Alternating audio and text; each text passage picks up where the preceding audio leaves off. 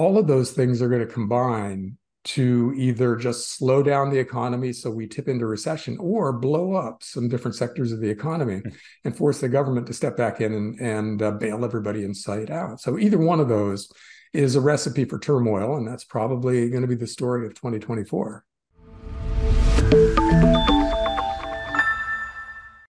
Welcome to Wealthion. I'm Wealthion founder Adam Taggart. We're in a strange time where there are many countercurrents pulling the economy and the market action in differing directions. Central banks like the Federal Reserve are jamming on the economy's brakes, while on the fiscal side, Congress and the administration are hitting the gas pedal using massive deficit spending. How will this all resolve? For perspective, we're fortunate to have macro and monetary analyst John Rubino return to the program. John, thanks so much for joining us today. Hey, Adam, good to talk to you again. John, it is always great to talk to you. You and I have known each other for a very long time. I call you up on the phone more often than I should. We have great long discussions. My hope for today is that folks kind of feel like they're just sitting in on one of those informal discussions that we have. So anyways, thanks for coming back to the program. If we can start just with the general question I like to kick all these interviews off with, what's your current assessment of the global economy and financial markets? Well, the global economy and the financial markets are a huge mess anywhere you look.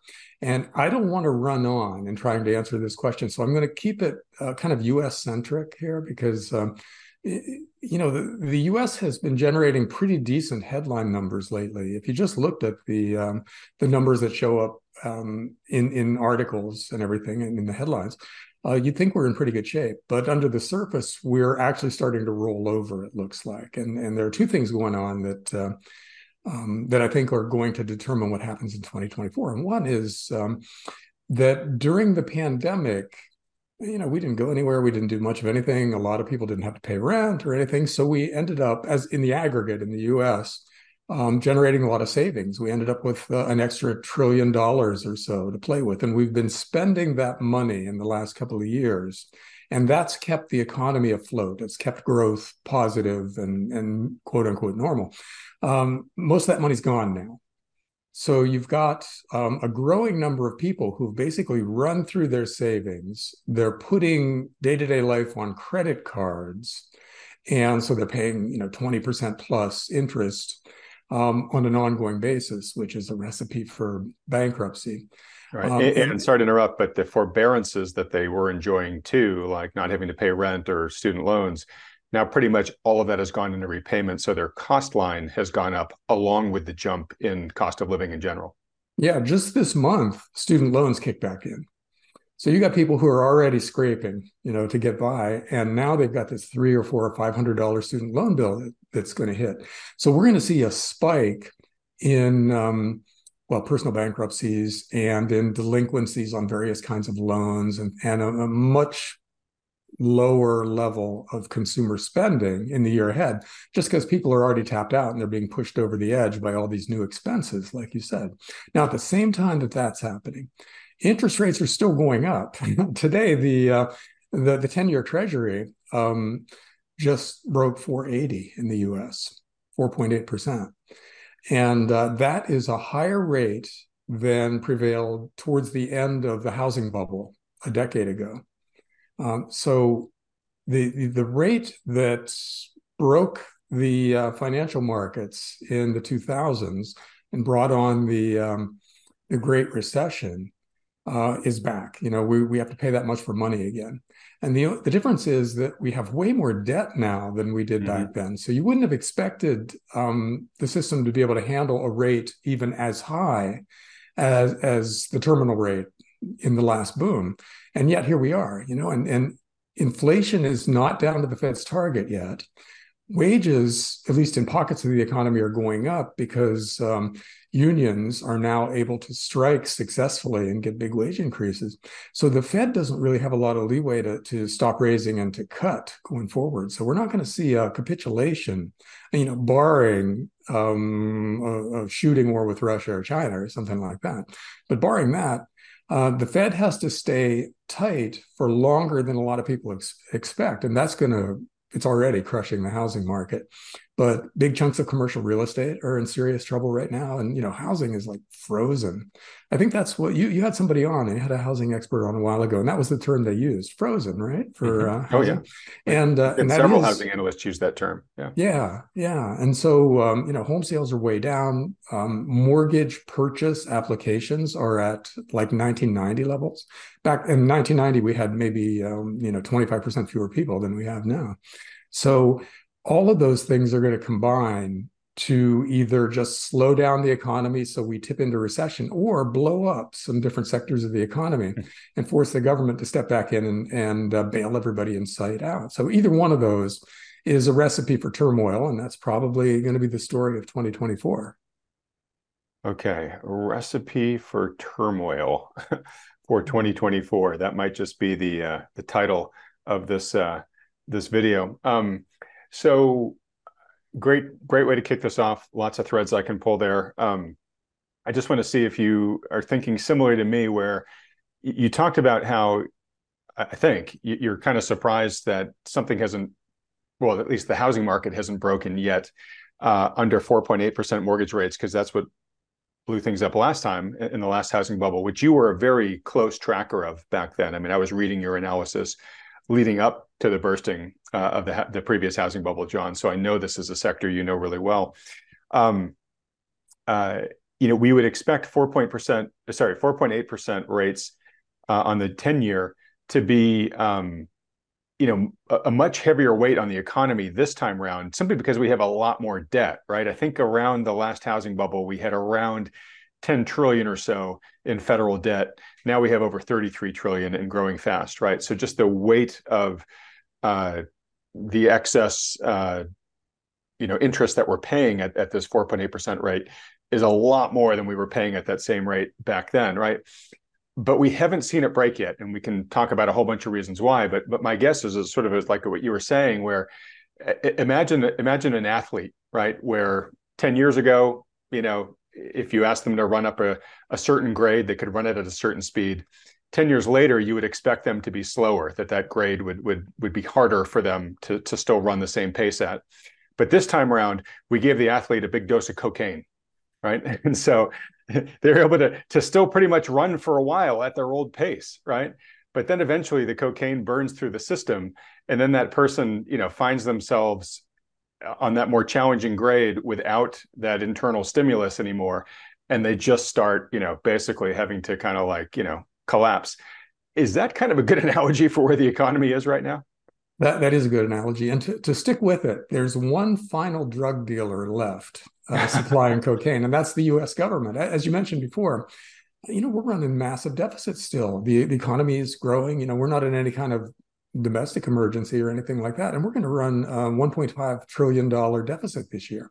So that's a lot of money just created out of thin air and dumped into the economy. And that's another reason why, we're kind of chugging along here. So basically, governments will do things like that as long as they can get away with it. As long as there's no political price to pay, they'll create as much new currency as they want to, borrow as much as they need to buy whatever election is coming up and invade whatever neighbor needs to be put in their place. That's just how governments work. So something has to break to change their mind, and or to at least to get their attention, and make them realize that Right. things aren't as good as they think. So And I'm curious, what's on your list of contenders for that trigger that would, tell the government, sorry, you can't just keep stimulating willy-nilly? there are a bunch of them right now, and the banking sector is one, because I mentioned commercial real estate a little while ago, and Mm-hmm. a lot of office buildings are going for half price right now, which means the debt that's attached to them, the bonds that were made out of that debt, everything, that there are losses in the system that have to be taken. And the banking sector now has about $700 billion worth of essentially unreported losses. They're on the balance sheet, but they haven't shown up in the earnings statement yet. And as the commercial real estate crisis works its way out, those losses have to go somewhere, and they have to be taken by somebody. And if they're taken by, for instance, local and regional banks, that will spook the depositors in those banks, causing runs on those banks, causing them to collapse, like happened with Silicon Valley Bank a while ago, only spread out over 300 banks instead of 3 banks. That would force the government to step in. And, the commercial real estate sector itself could be due for a bailout. And then there's the insurance companies and the pension funds who all own real estate related debt and who are all in pretty big trouble. And when you think about what a pension fund does or an insurance company broad portfolio does, they basically run a kind of a 60-40 stocks to bonds mix normally. And bonds have had the worst bear market in the last year or two. They've had the worst bear market basically in history.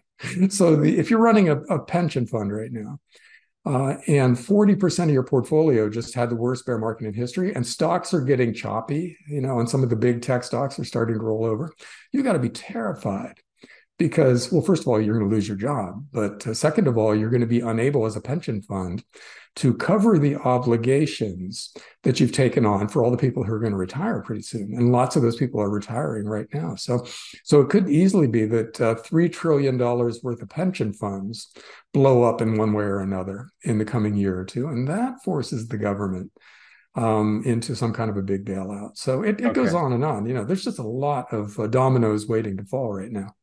So great point. If I can just interject. So I've interviewed Ted Seidel, I think he still holds the distinction of being the biggest whistleblower award recipient for reporting on pension fraud or pension mismanagement. And he says, John, it is way worse than you even think it is.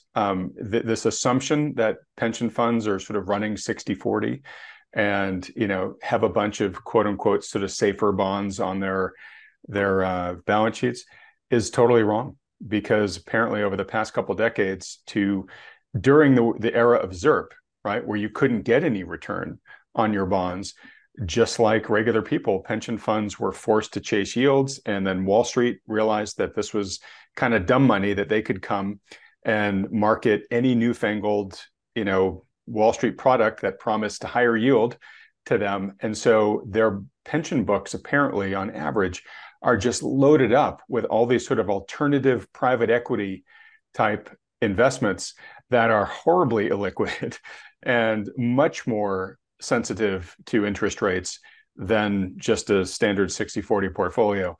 So, he looks at a lot of pension funds as basically dead men walking right now. Okay. I've always wondered how pensions survived during the ZIRP era, when a big chunk of their portfolio was yielding 0 and they needed to hit 7.5% total somehow, because it just didn't seem possible even with stocks going up. So that's how they did it. They just they manufactured returns by buying basically fake paper from Wall Street. I got it. Okay, that makes sense. And for anybody interested in this, I'll put up a link here to the latest interview I did with Ted Seidel. Just trigger warning, be prepared for a really hair-raising discussion. It's hard to listen to that and then see the pension world the same afterwards. And a lot of what pension funds probably lump into their fixed income portfolio is junk bond related assets, sure, which are really more like equity. I was actually a junk bond analyst way back when. And they basically trade like equities. They'll pay you a nice interest rate in normal times, but as soon as there's any kind of trouble, their value becomes the equity value of the company. And so they tend to crash in times of financial distress, like we're headed for. So whatever junk is on anybody's portfolio is going to be one of the big losers going forward. And, I suspect there's a lot of it out there because junk has held up reasonably well in the last couple of years, better than you would have expected. So yeah, it's sort of amazing. I mean, the spreads between junk bond yields and high grade debt are still quite low, right? Surprisingly low. They're probably widening now. I haven't looked lately, but they've been low enough that it was notable. I've seen some articles written about, hey, look at this low spread between junk and treasuries. That's interesting because it doesn't seem like that's what you would expect in a period of rapidly rising interest rates and geopolitical tension and all the other stuff that's going on. You would think junk would be hit pretty hard by that, but and it will be. I It was going to say, just do you has to believe that happen. that's an inevitability, that at some Oh, point we're going to see those things start to explode? oh yeah, absolutely. It can't be any other way because the weakest companies are the ones who finance themselves with junk bonds. And in an economy that's shrinking with weak consumer spending and spiking interest rates, most of those companies can't make any money, and a lot of them can't survive. So yeah, the junk market will be one of the victims of what's coming for sure. It's just a surprise that it hasn't been victimized yet.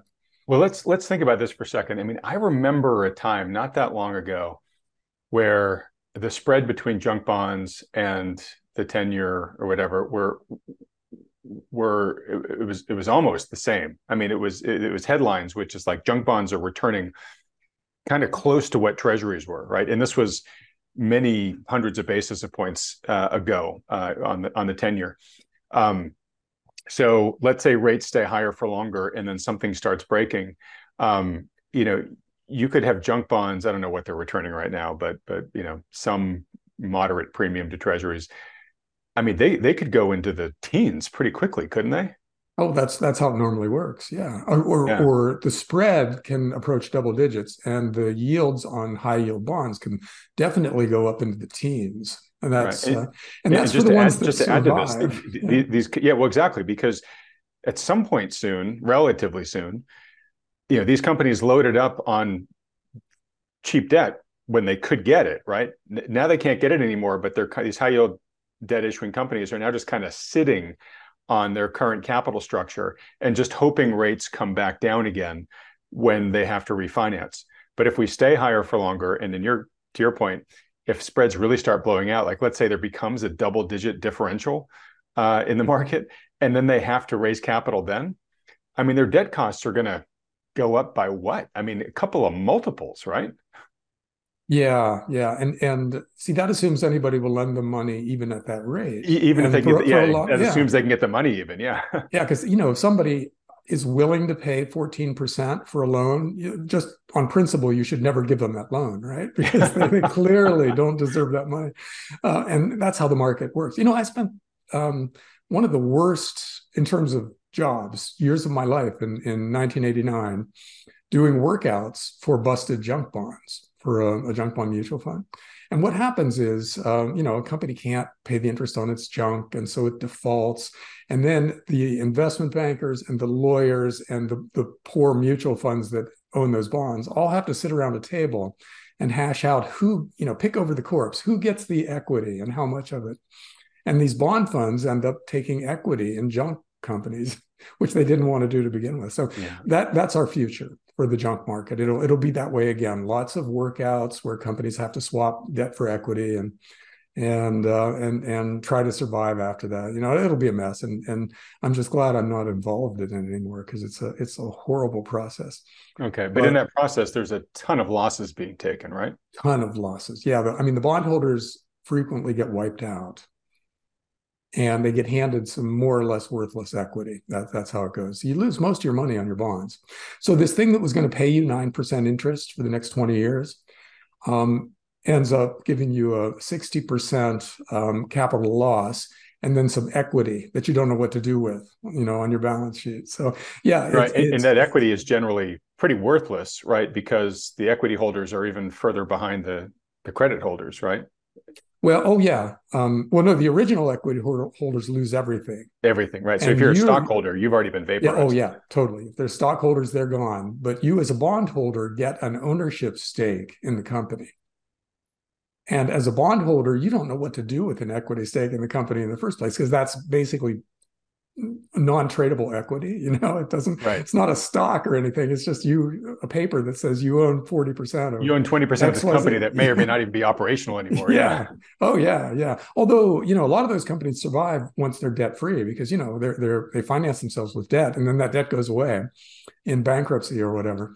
And they can kind of chug along not having to pay any interest. So some of them survive and some of that equity becomes worth something at some point in the future, but it's not a thing you want to be involved in if you can help it. So the people who own those junk bonds now, in a lot of cases, are going to wish they'd sold those junk bonds tomorrow, and just got out at whatever they have to pay or whatever they have to take right now, because a very ugly process is about to kick in that market. When you need mealtime inspiration, it's worth shopping Kroger, where you'll find over 30,000 mouth-watering choices that excite your inner foodie. And no matter what tasty choice you make, you'll enjoy our everyday low prices, plus extra ways to save, like digital coupons worth over $600 each week. You can also save up to $1 off per gallon at the pump with fuel points. More savings and more inspiring flavors make shopping Kroger worth it every time. Kroger, fresh for everyone. Fuel restrictions apply. Okay. I'm kind of jumping to the end of the discussion here to a certain extent, but clear you see sort of a big reckoning coming, and I want to keep fleshing that out for folks. But once it hits, do you see the opportunity there for some wonderful bottom feeding, if you will, of getting into, the next phases, best companies or high performing companies at really good valuations? Well, that's very possible. I mean, what happened in 2008, 2009 is that equities got smashed, and there were a lot of, really good dividend payers, really future successful tech companies, those kinds of things available for a song. They were very cheap. They were available for a couple of years there. And the people who recognized that opportunity and jumped in made 5 times their money going forward in the next decade. Something like that could happen again. This time around, though, and every time in the future until it actually happens, the system is breaking. The fiat currency system does not work, and it is going to come to the end of its life. The system, everything dependent on the system, is going to crash, and then we're going to have to rebuild something from the rubble. And so it's not clear what exactly that means for equities while it's going on. It's just that's a huge wild card, because it's not normal. It's not a boom and then a bust and then reliquefaction and then another boom. This is something new where we have to rewrite the rule book and decide, like those junk bond workouts I was talking about. This is for the entire global financial system. Right. Where we have to figure out who gets what out of this thing, where the obligations and the liabilities vastly exceed the value of the collateral. I like that concept, a global workout. I mean, I don't like the fact that we're maybe heading towards that, but that helps me understand it. We're going to talk about the monetary side too. And let me jump to, again, sort of the end of the discussion, and then we'll come back. I imagine one of the more important yet harder to divine questions to answer right now is, how many boom and busts do we have left before the monetary reckoning that you just talked about? So, as an investor, you're trying to figure out here, okay, am I playing for the next down cycle by which there'll be another up cycle? Or is it, no, I got to plan for the demise of the whole fiat currency system, because that's the next big shoe to drop. Do you have an opinion one way or the other? Well, I lack credibility on the whole timing issue, because I thought the last time around was the end. I thought 2008, 2009 was going to bring about a monetary reset and force us to go back to some kind of a commodity-based currency. In other words, end the fiat currency era. And that didn't happen. We were able to borrow another, what's the total now, do you think, Adam? It's probably $20 trillion, right, globally, that we added to the liabilities of the financial entities of the world. And we were able to probably.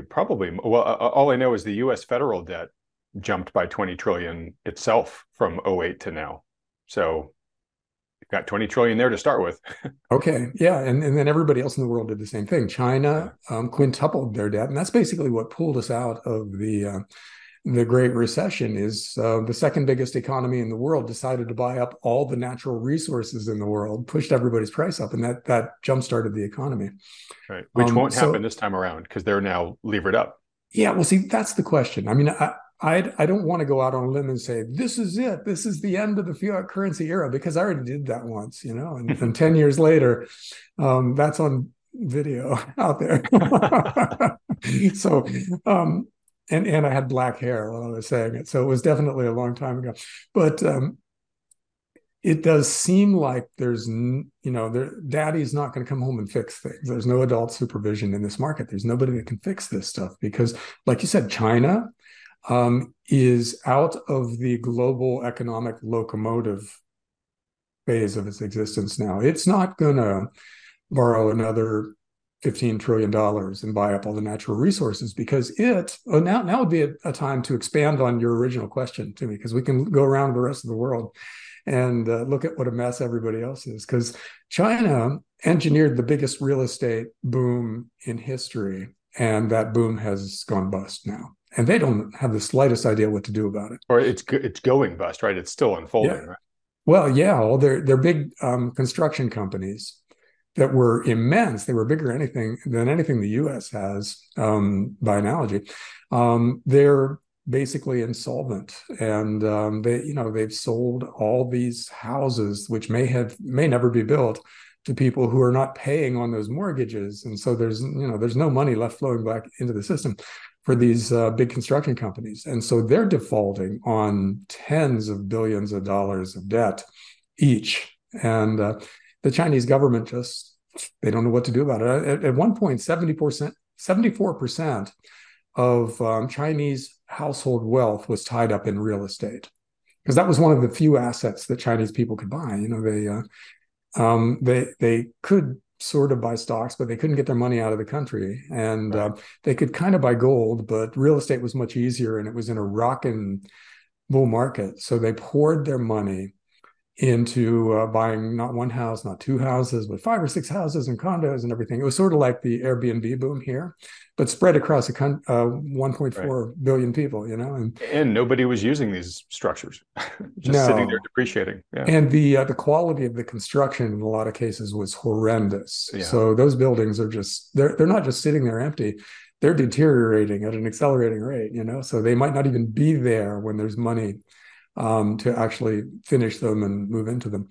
And so again, China doesn't, they're kind of quasi communist dictatorship. They have no idea how to handle massive market busts. They don't understand the concept of letting the free market clear this out. And I'm not sure you could even do that with the amount of debt that's on hand there. Now, moving over to Japan, speaking of lots of debt, they took on more government debt on a per capita basis than any other country in human history.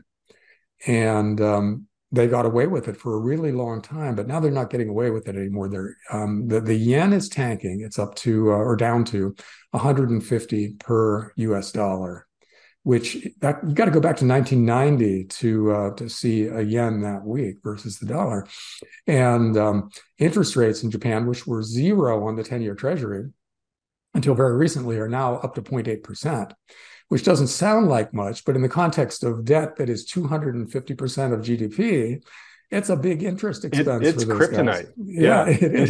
This is why we were talking earlier about the difference in debt pre-global financial crisis to now, right? Which is just interest rates are so much more pernicious when your debt level is bigger, and nobody has a bigger debt level per capita than Japan.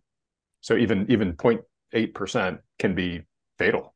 Yeah. And see, they're in a box now where their currency is falling in a disorderly way. And normally you would address that by raising interest rates, right? To make your bonds more attractive. Right. But if Japan does that, their interest cost at the government level, at least, goes through the roof, and it threatens to bankrupt the government. So to deal with their interest costs going up, they should push interest rates back down, right? But that'll crash the yen. So they're in that box that countries were always supposed to find themselves in, but hadn't up until now. Well, there is a country that's in that box. So do you see this as an important milestone then on the road to the great global fiat currency reset, where we're finally seeing countries sort of in a box they can't escape from? Yes. Yeah. The bust that can't be inflated away.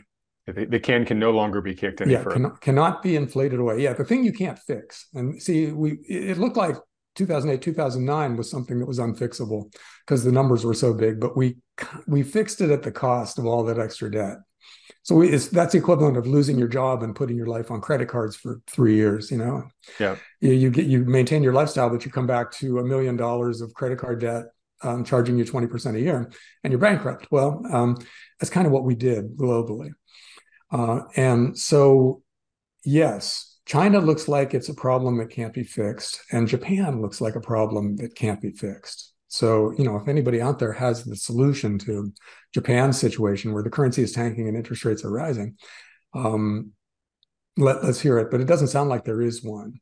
Okay. Hey, can I toss one curveball your way? Mm-hmm. Which is one of the things I've heard is, yep, you're right. The usual suspects can't ride to the rescue this time, right? One of the potential white knights that I've heard is the generational wealth transfer from boomers to their children.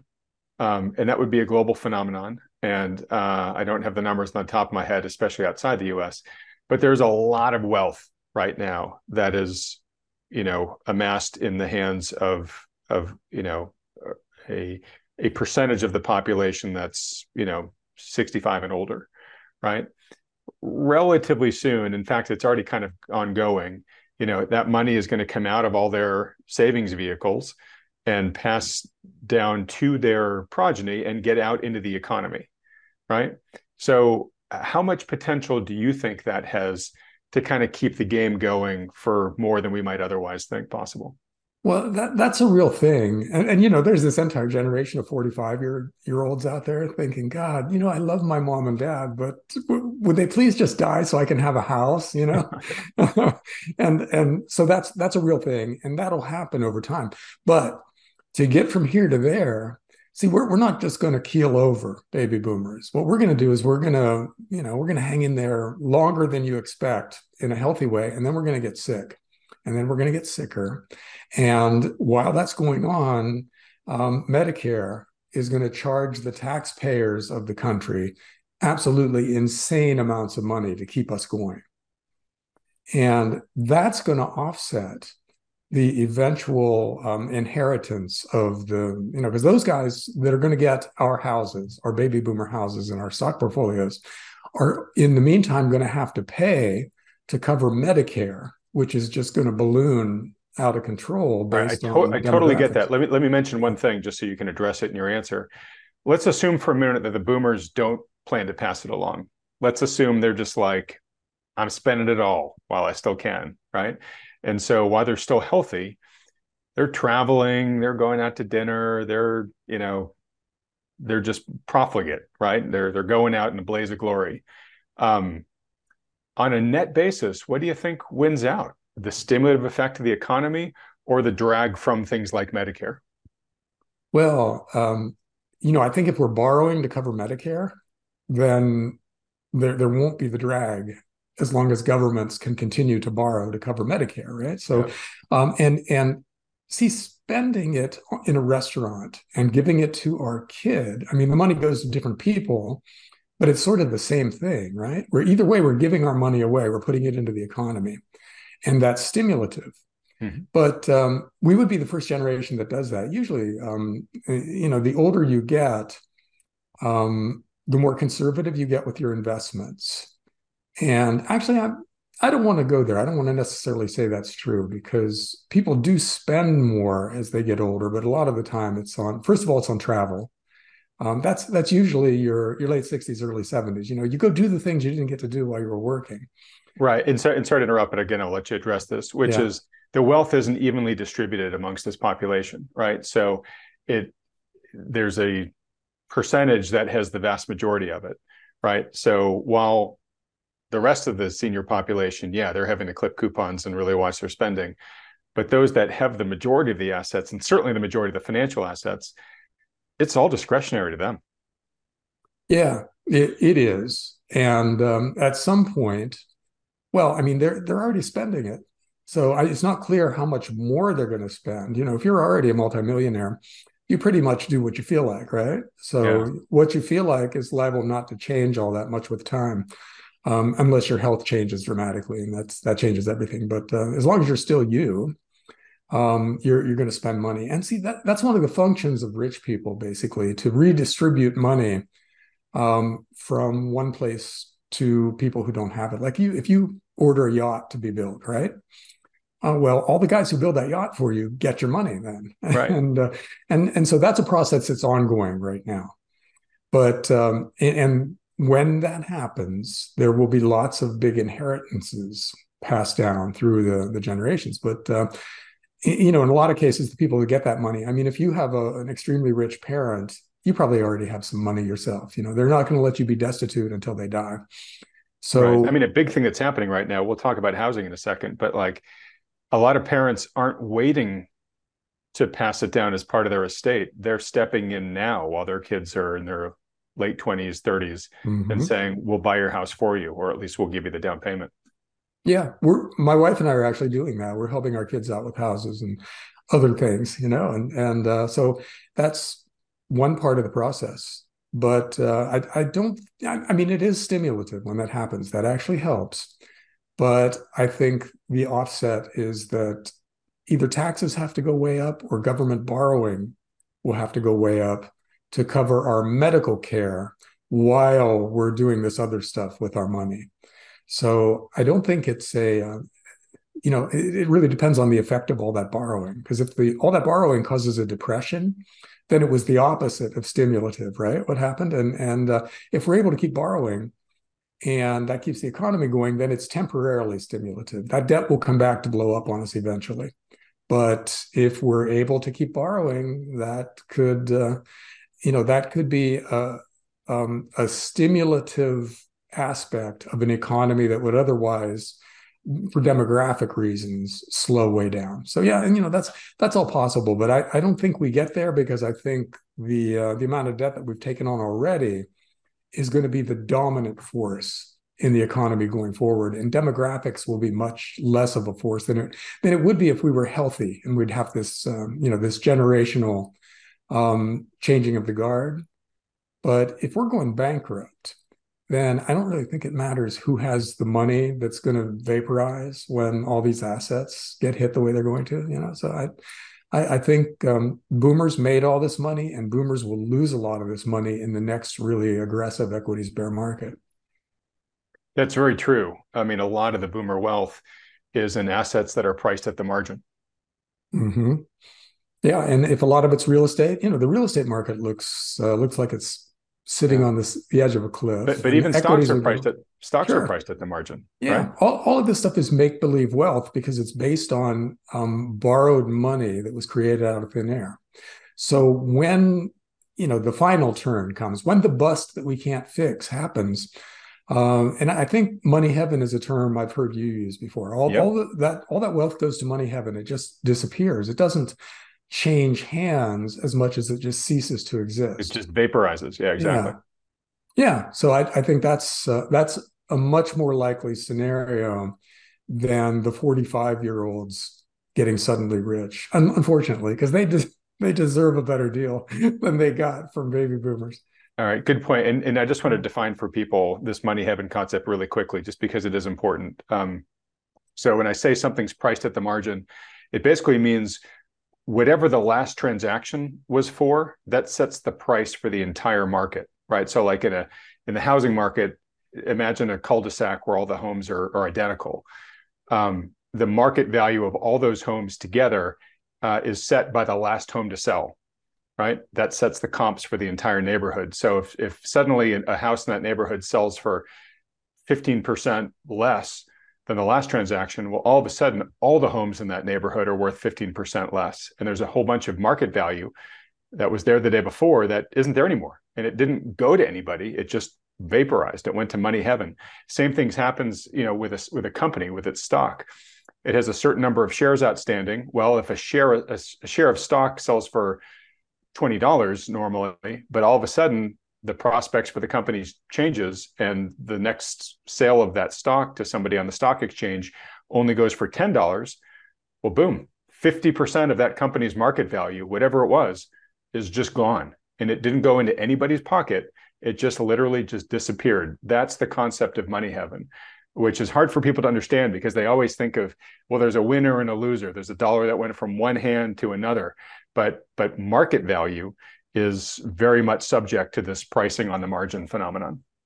Yeah, yeah, and see, we define our wealth by these assets that are priced at the margin because we think our stock portfolio is a real thing. We think our house is actually worth $1.2 million, but it could be worth $400,000 in a bear market for housing, and that money will not have gone anywhere. It'll just disappear. You just become less wealthy.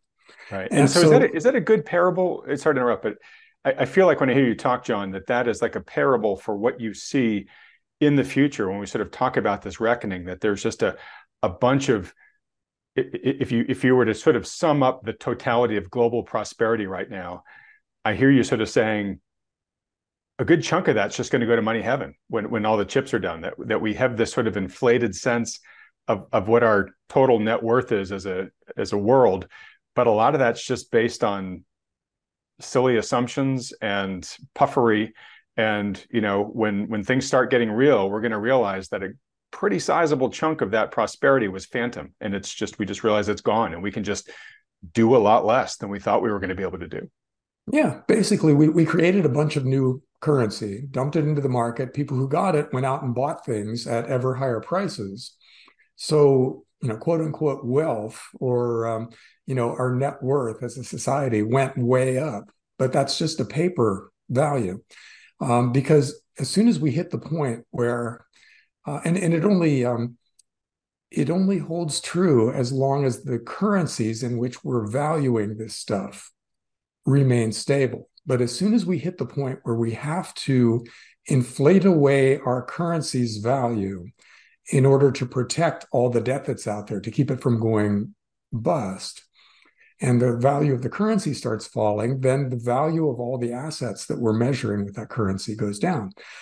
So all of a sudden, something that's $1 million is 300,000 in real terms. We might be talking about higher dollar values for something, but the actual value in terms of its purchasing power or how it translates into other assets goes way down. And so, a house might still be $1.2 million. $1 million, but $1.2 million might not buy you very much. Yeah, $1.2 million might buy you a used car at that point, Yeah. or something like that. And so,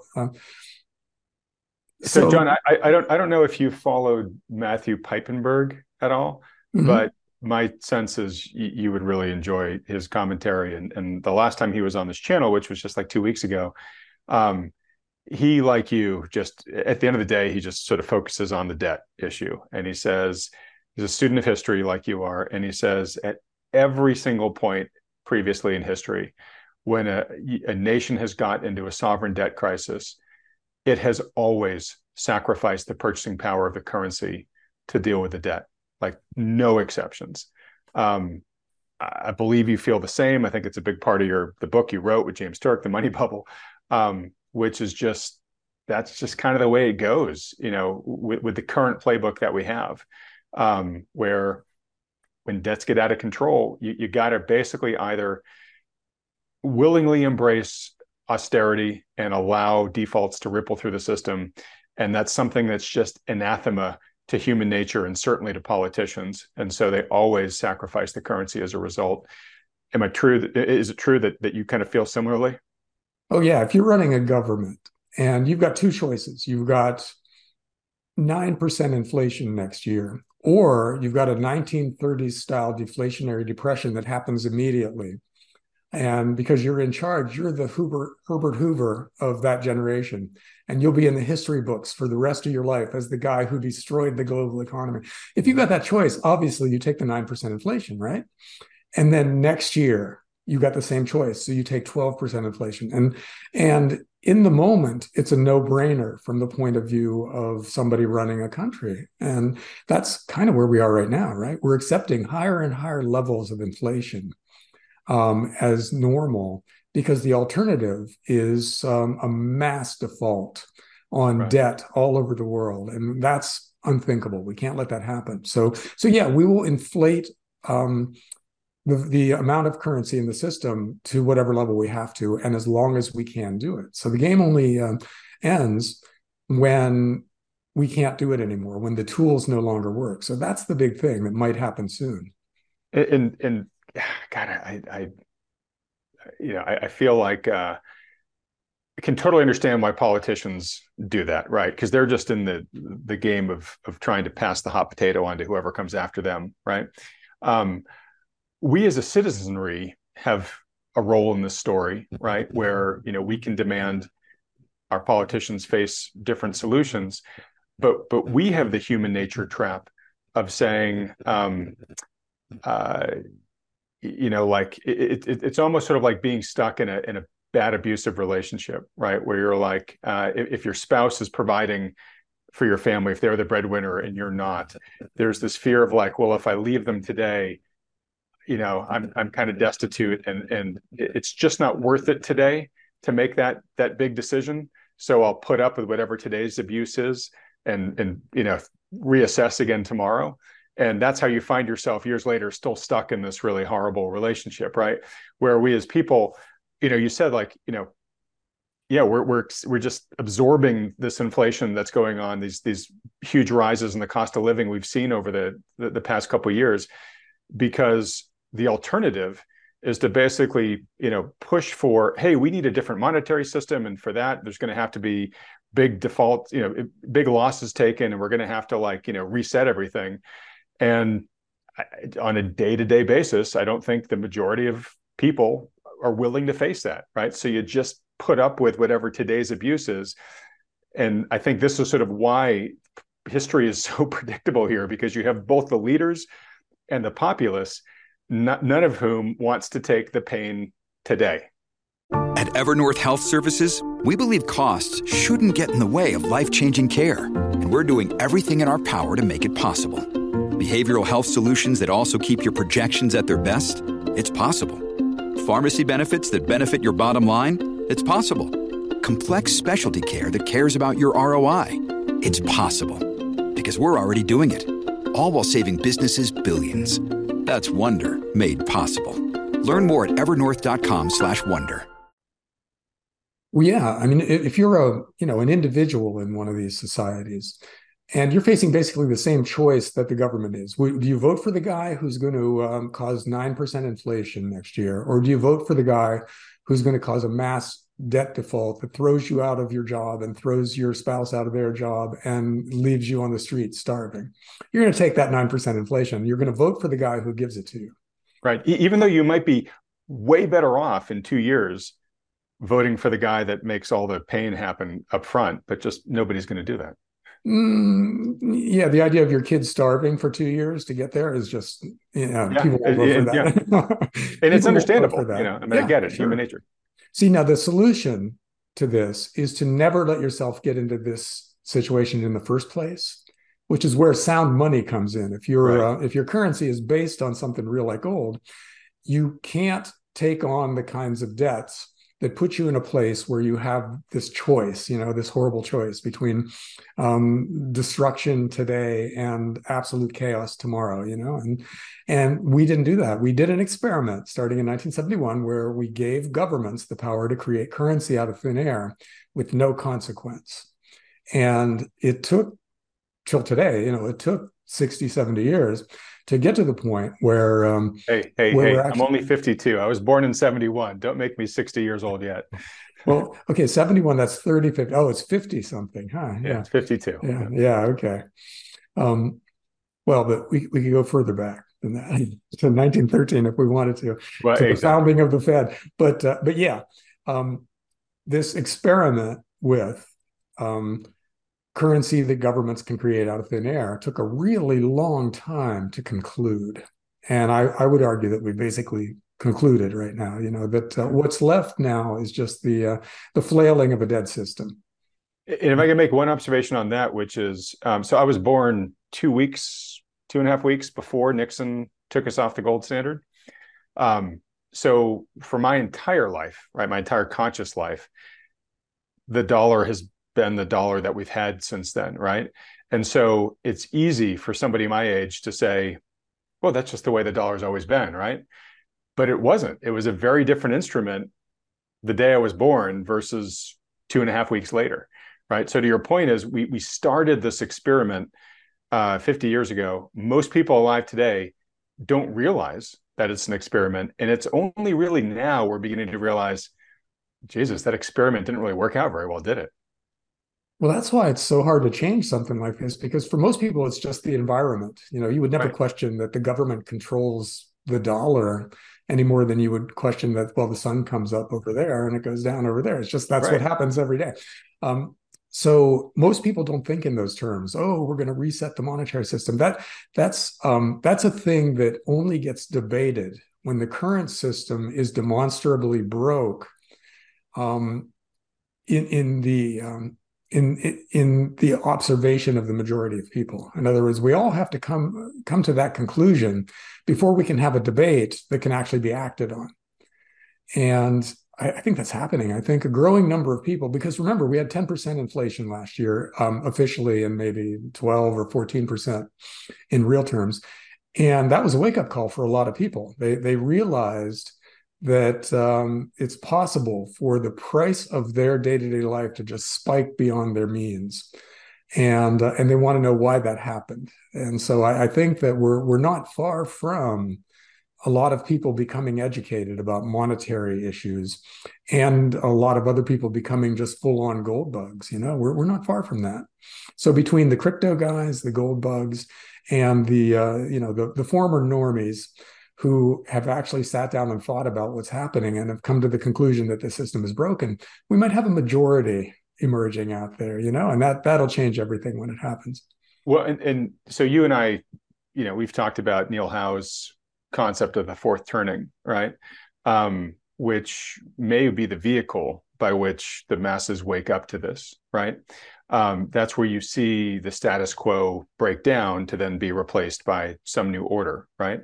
So, Neil Howe basically pegs us as right in the middle of a fourth turning right now, one that would go out through 2030, maybe a couple of years into the 2030s from here. So let's say about 10 more years. So, who knows, John, we may get your global monetary reset in the next 10 years or so. And what's interesting is, the crypto folks totally on this, right? That's the whole premise for why a lot of these cryptocurrencies were created in the first place, as a better form of money to deal with the ills of the fiat system. Gold bugs obviously have known this for a long, long time. But then there's what I would consider sort of the Oliver Anthony crowd. And John, you may remember he's the singer who just came from out of nowhere about 2 months ago, because he wrote the song "Rich Men North of Richmond," which just finally, succinctly put into words and put its finger on the wound of so many in working class America, where they're just like, I'm just working my butt off and I'm just drowning, right? Like something's happening with the money, right? And he specifically talks about the money in the song, about how money just isn't worth anything anymore. He used a more colorful word than that. But I think when the average Joe is beginning to have these conversations about the loss of purchasing power of the money, that awareness that you're talking about is coming. That it is dawning. Like that's where it gets into the popular psyche. Yeah, a lot of people recognize that the system doesn't work for them anymore. And, Trump, that's why we had President Trump, because he gave voice to that idea. He stood in front of a bunch of former auto workers and said, we'll get your plant back from Mexico or China. Mm-hmm. And that's why there was a political movement that coalesced around that idea, because there were so many people who recognized that the system didn't work for them anymore. Globalization was great if you're a corporate lawyer or an investment banker, or you own a company that can set up a factory in China and pay people $3 an hour. It's great for you. Terrible for the guys who used to work in your factories, and the people who now, have to work in Costco or Walmart or someplace when they used to be making middle-class money. Right. That was Ross Perot's giant sucking sound of jobs heading, down to Mexico, right? Yeah. So that's been a theme that has grown in intensity over time, because some people got it during the days of Ross Perot. More people got it with Trump, And now, what's really interesting is that unions, you see how many strikes we have going on out there. All of a sudden, labor is starting to get back some of what was stolen from it in the past. And that's, all the people who aren't part of a union are seeing that, kind of understanding that there's a class thing going on out there. It's not black versus white. It's not pro-abortion versus anti-abortion. It's the 60% versus the 1%. And that's, as that grows, that becomes a really potent political force. And what Trump taught us was that there's a platform out there that you can win on, that is not right and it's not left. It's populist. There are a handful of rich guys screwing you over, and we are going to go out and we're going to get back what they took from you. So do you expect that to be an even bigger part of the political environment in next year's election cycle? Oh, absolutely. I think so. I mean, it depends on who does the best job of explaining a populist platform. And there are some people out there doing it now. Trump is there. He's doing it. Vivek Ramaswamy tells a good story, and so does RFK Jr. Yeah. So they're all finding some success because of that, because the market is primed for that kind of message. What's interesting to me is, past election cycles, sure, you have politicians that will make inflation part of their platform, if that's an issue, at the time.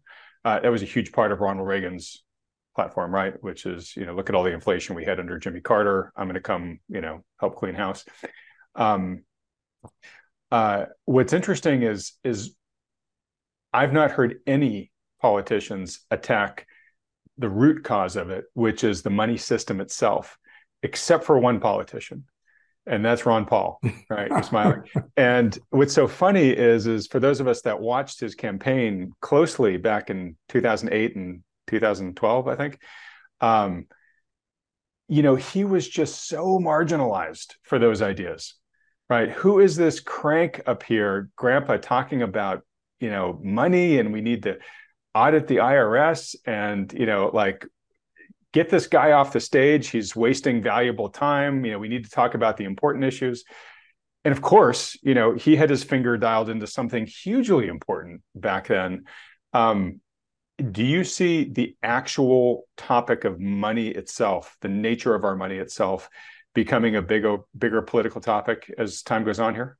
Oh, it has to be. Ron Paul, by the way, saw it clearly from day one. There are videos of him as a young man saying stuff like that in like the 1970s and 1980s. So he was right all along, but he was just way ahead of his time. And yeah, when the financial system breaks down, we have to have a national and global conversation about what money is and what its function is. Because right now, people don't know that. They think it's something that the government makes and gives to you, and that's it. And it's always been the same forever since time immemorial. Yeah. That's right.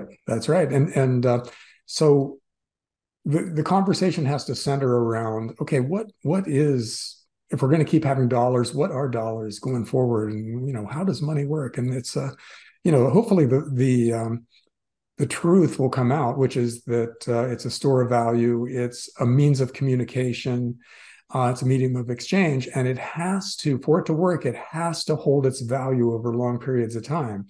You have to be able to communicate ideas about value into the future for a capitalist society to work. And for that, your money has to mean the same thing today as it does 10 years from now.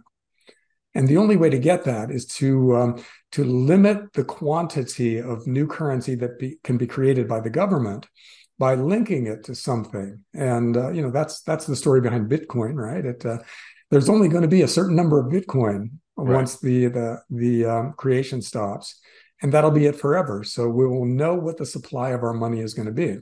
And with the old gold standard, where currencies were linked to gold, and governments can only create a certain number of, say, dollars in relation to the amount of gold they have. And where those currencies were just names for a certain weight of gold, that limits the increase in the money supply to the increase in the gold supply, which is 1 to 1.5% a year.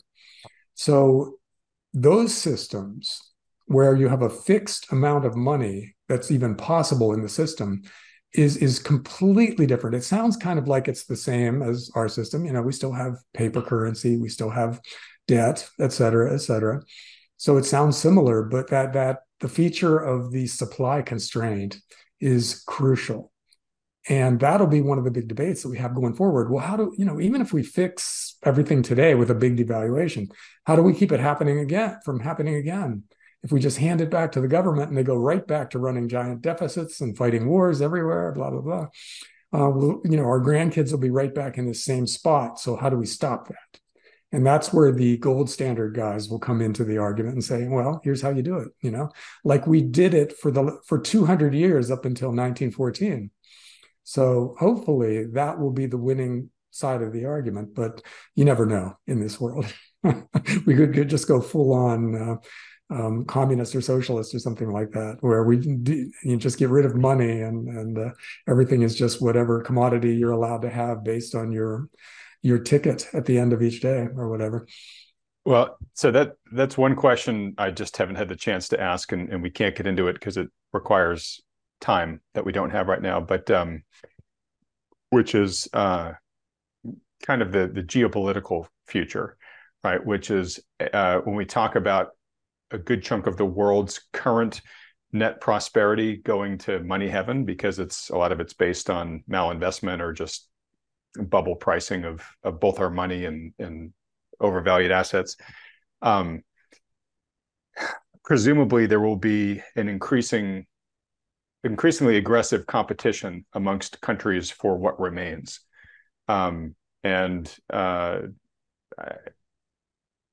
To your point about like, we don't know how this is going to go, even in our own country. We don't know how this is going to go between countries going forward. And, there's potential for it to get pretty bad. Hopefully we get to avoid a lot of that stuff, but it's probably just going to get rougher. There's going to be sharper elbows, at a minimum for what remains. I hate to just mention that and move on, but any quick thoughts on that? Well, yeah, that's absolutely how it goes. Financial crises lead to geopolitical crises.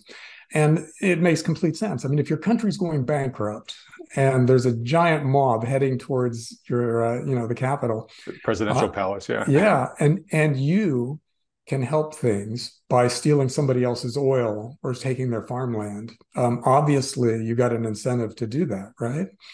So yeah, borders get very porous and very questionable when everybody's going broke, and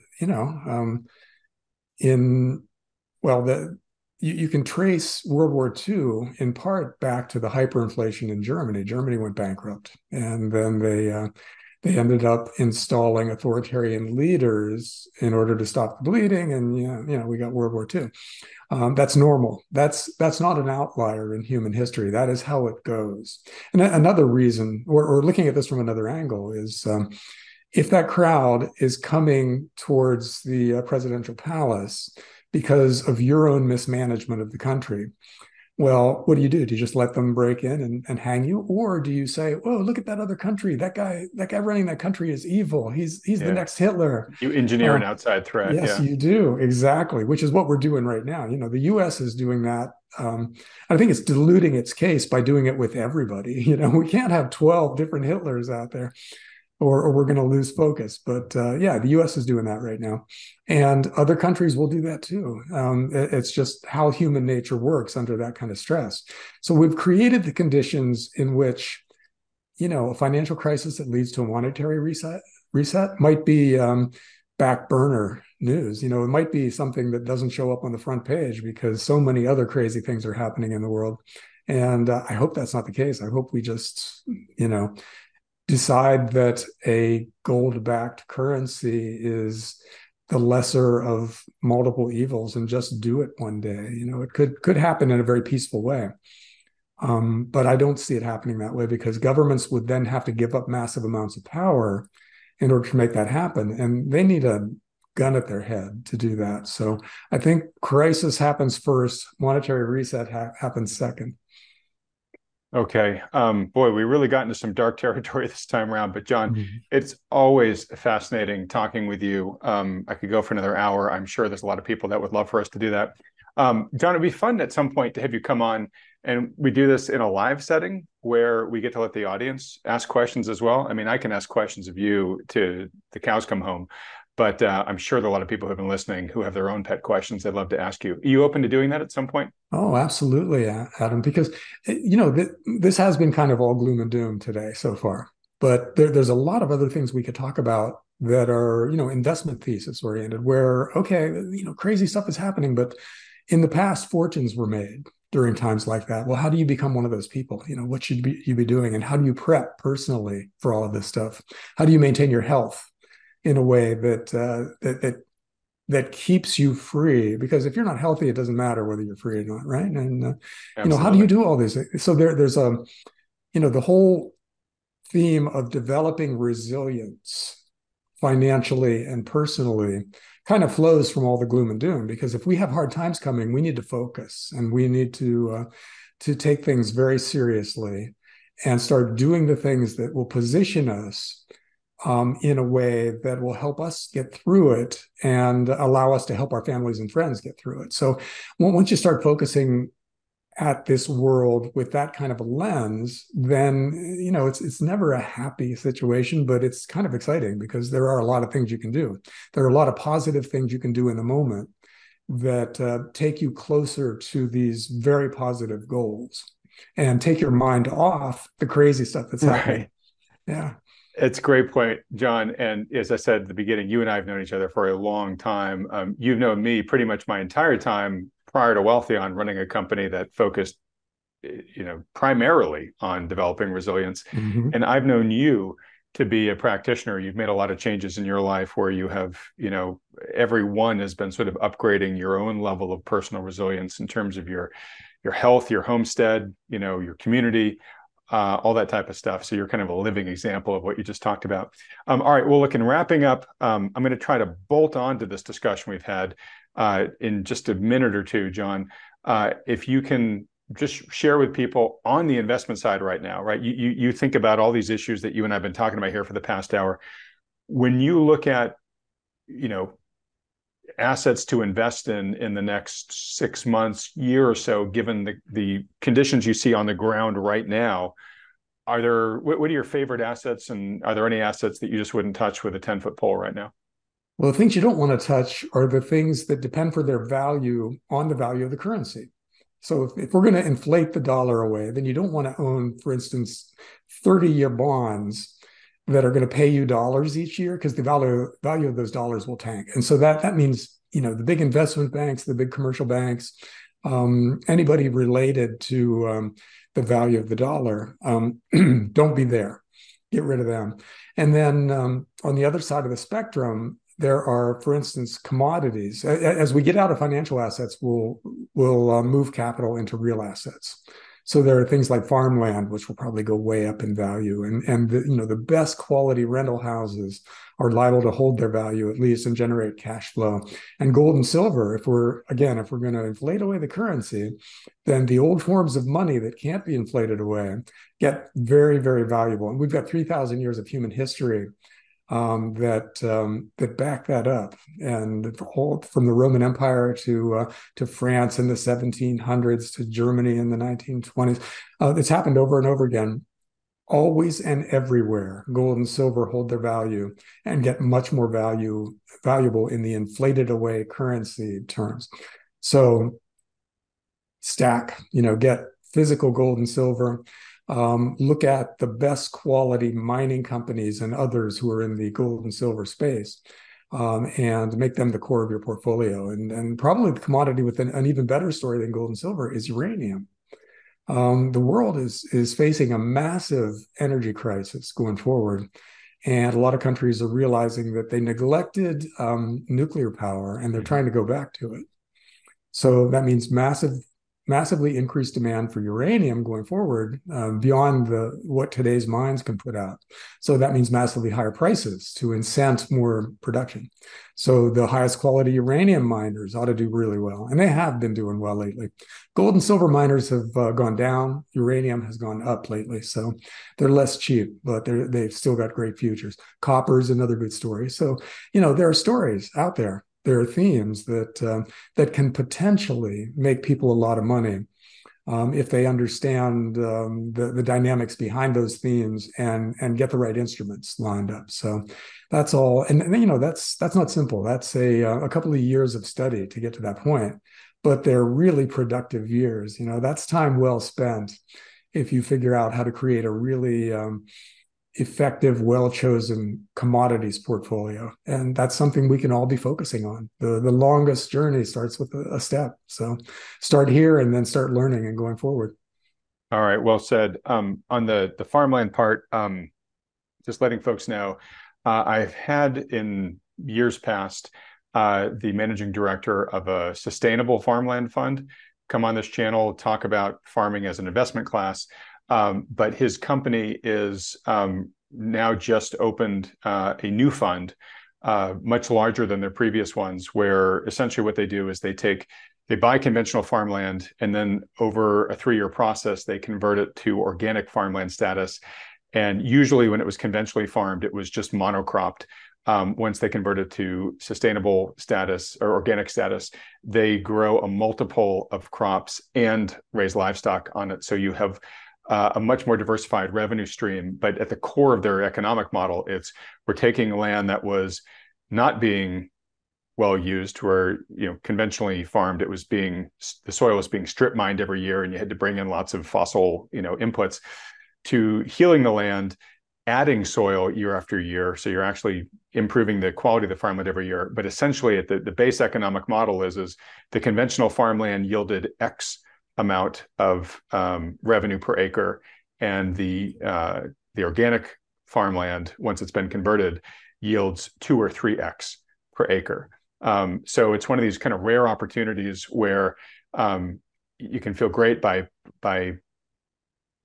increasing the economic output of the land, while at the same time improving the soil of the actually healing the soil and growing a lot of more diversified, healthier foods on the soil. So if that's of any interest to folks, let me know. If there's enough interest in the comment section below to this idea, what I can do is invite them to kind of maybe do a special webinar where we'll have him give an update on farmland as an investment class.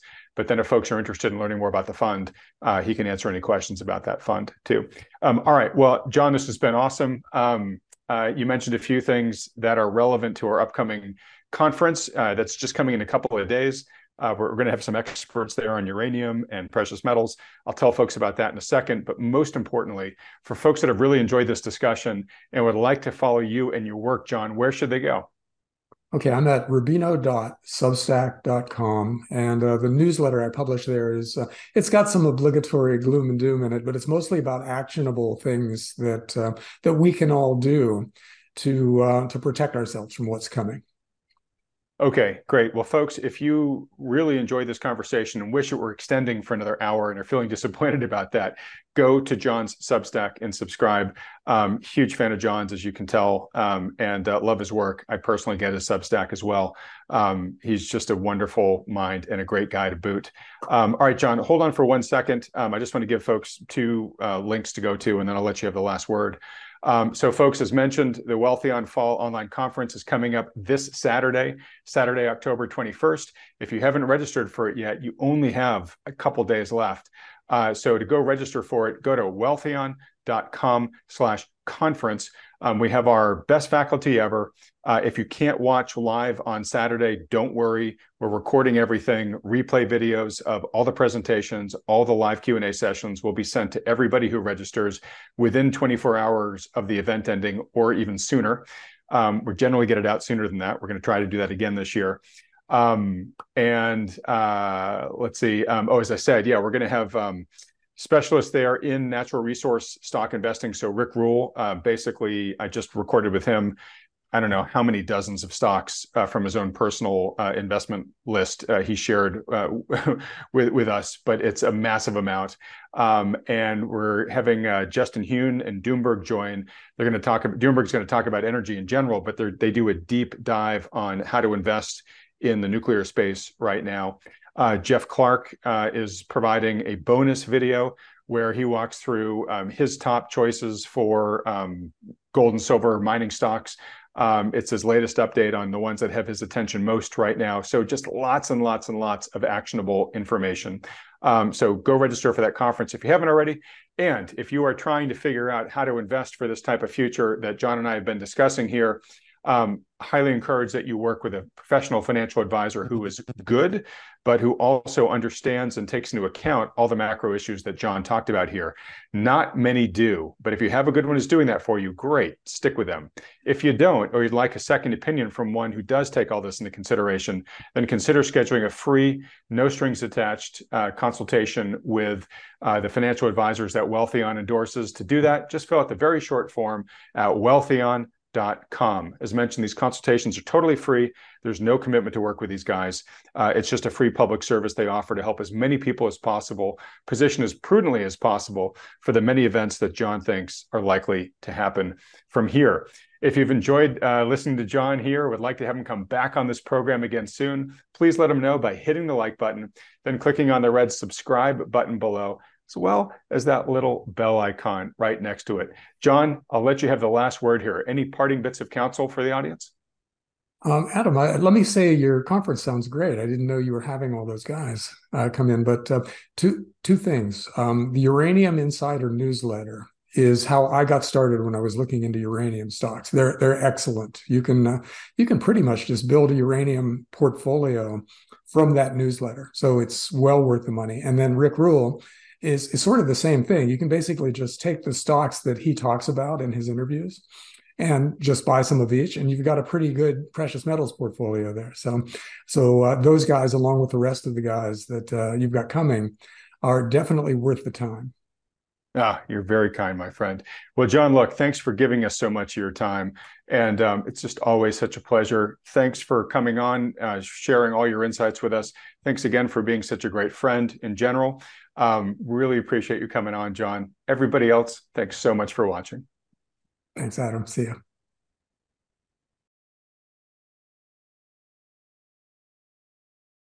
you.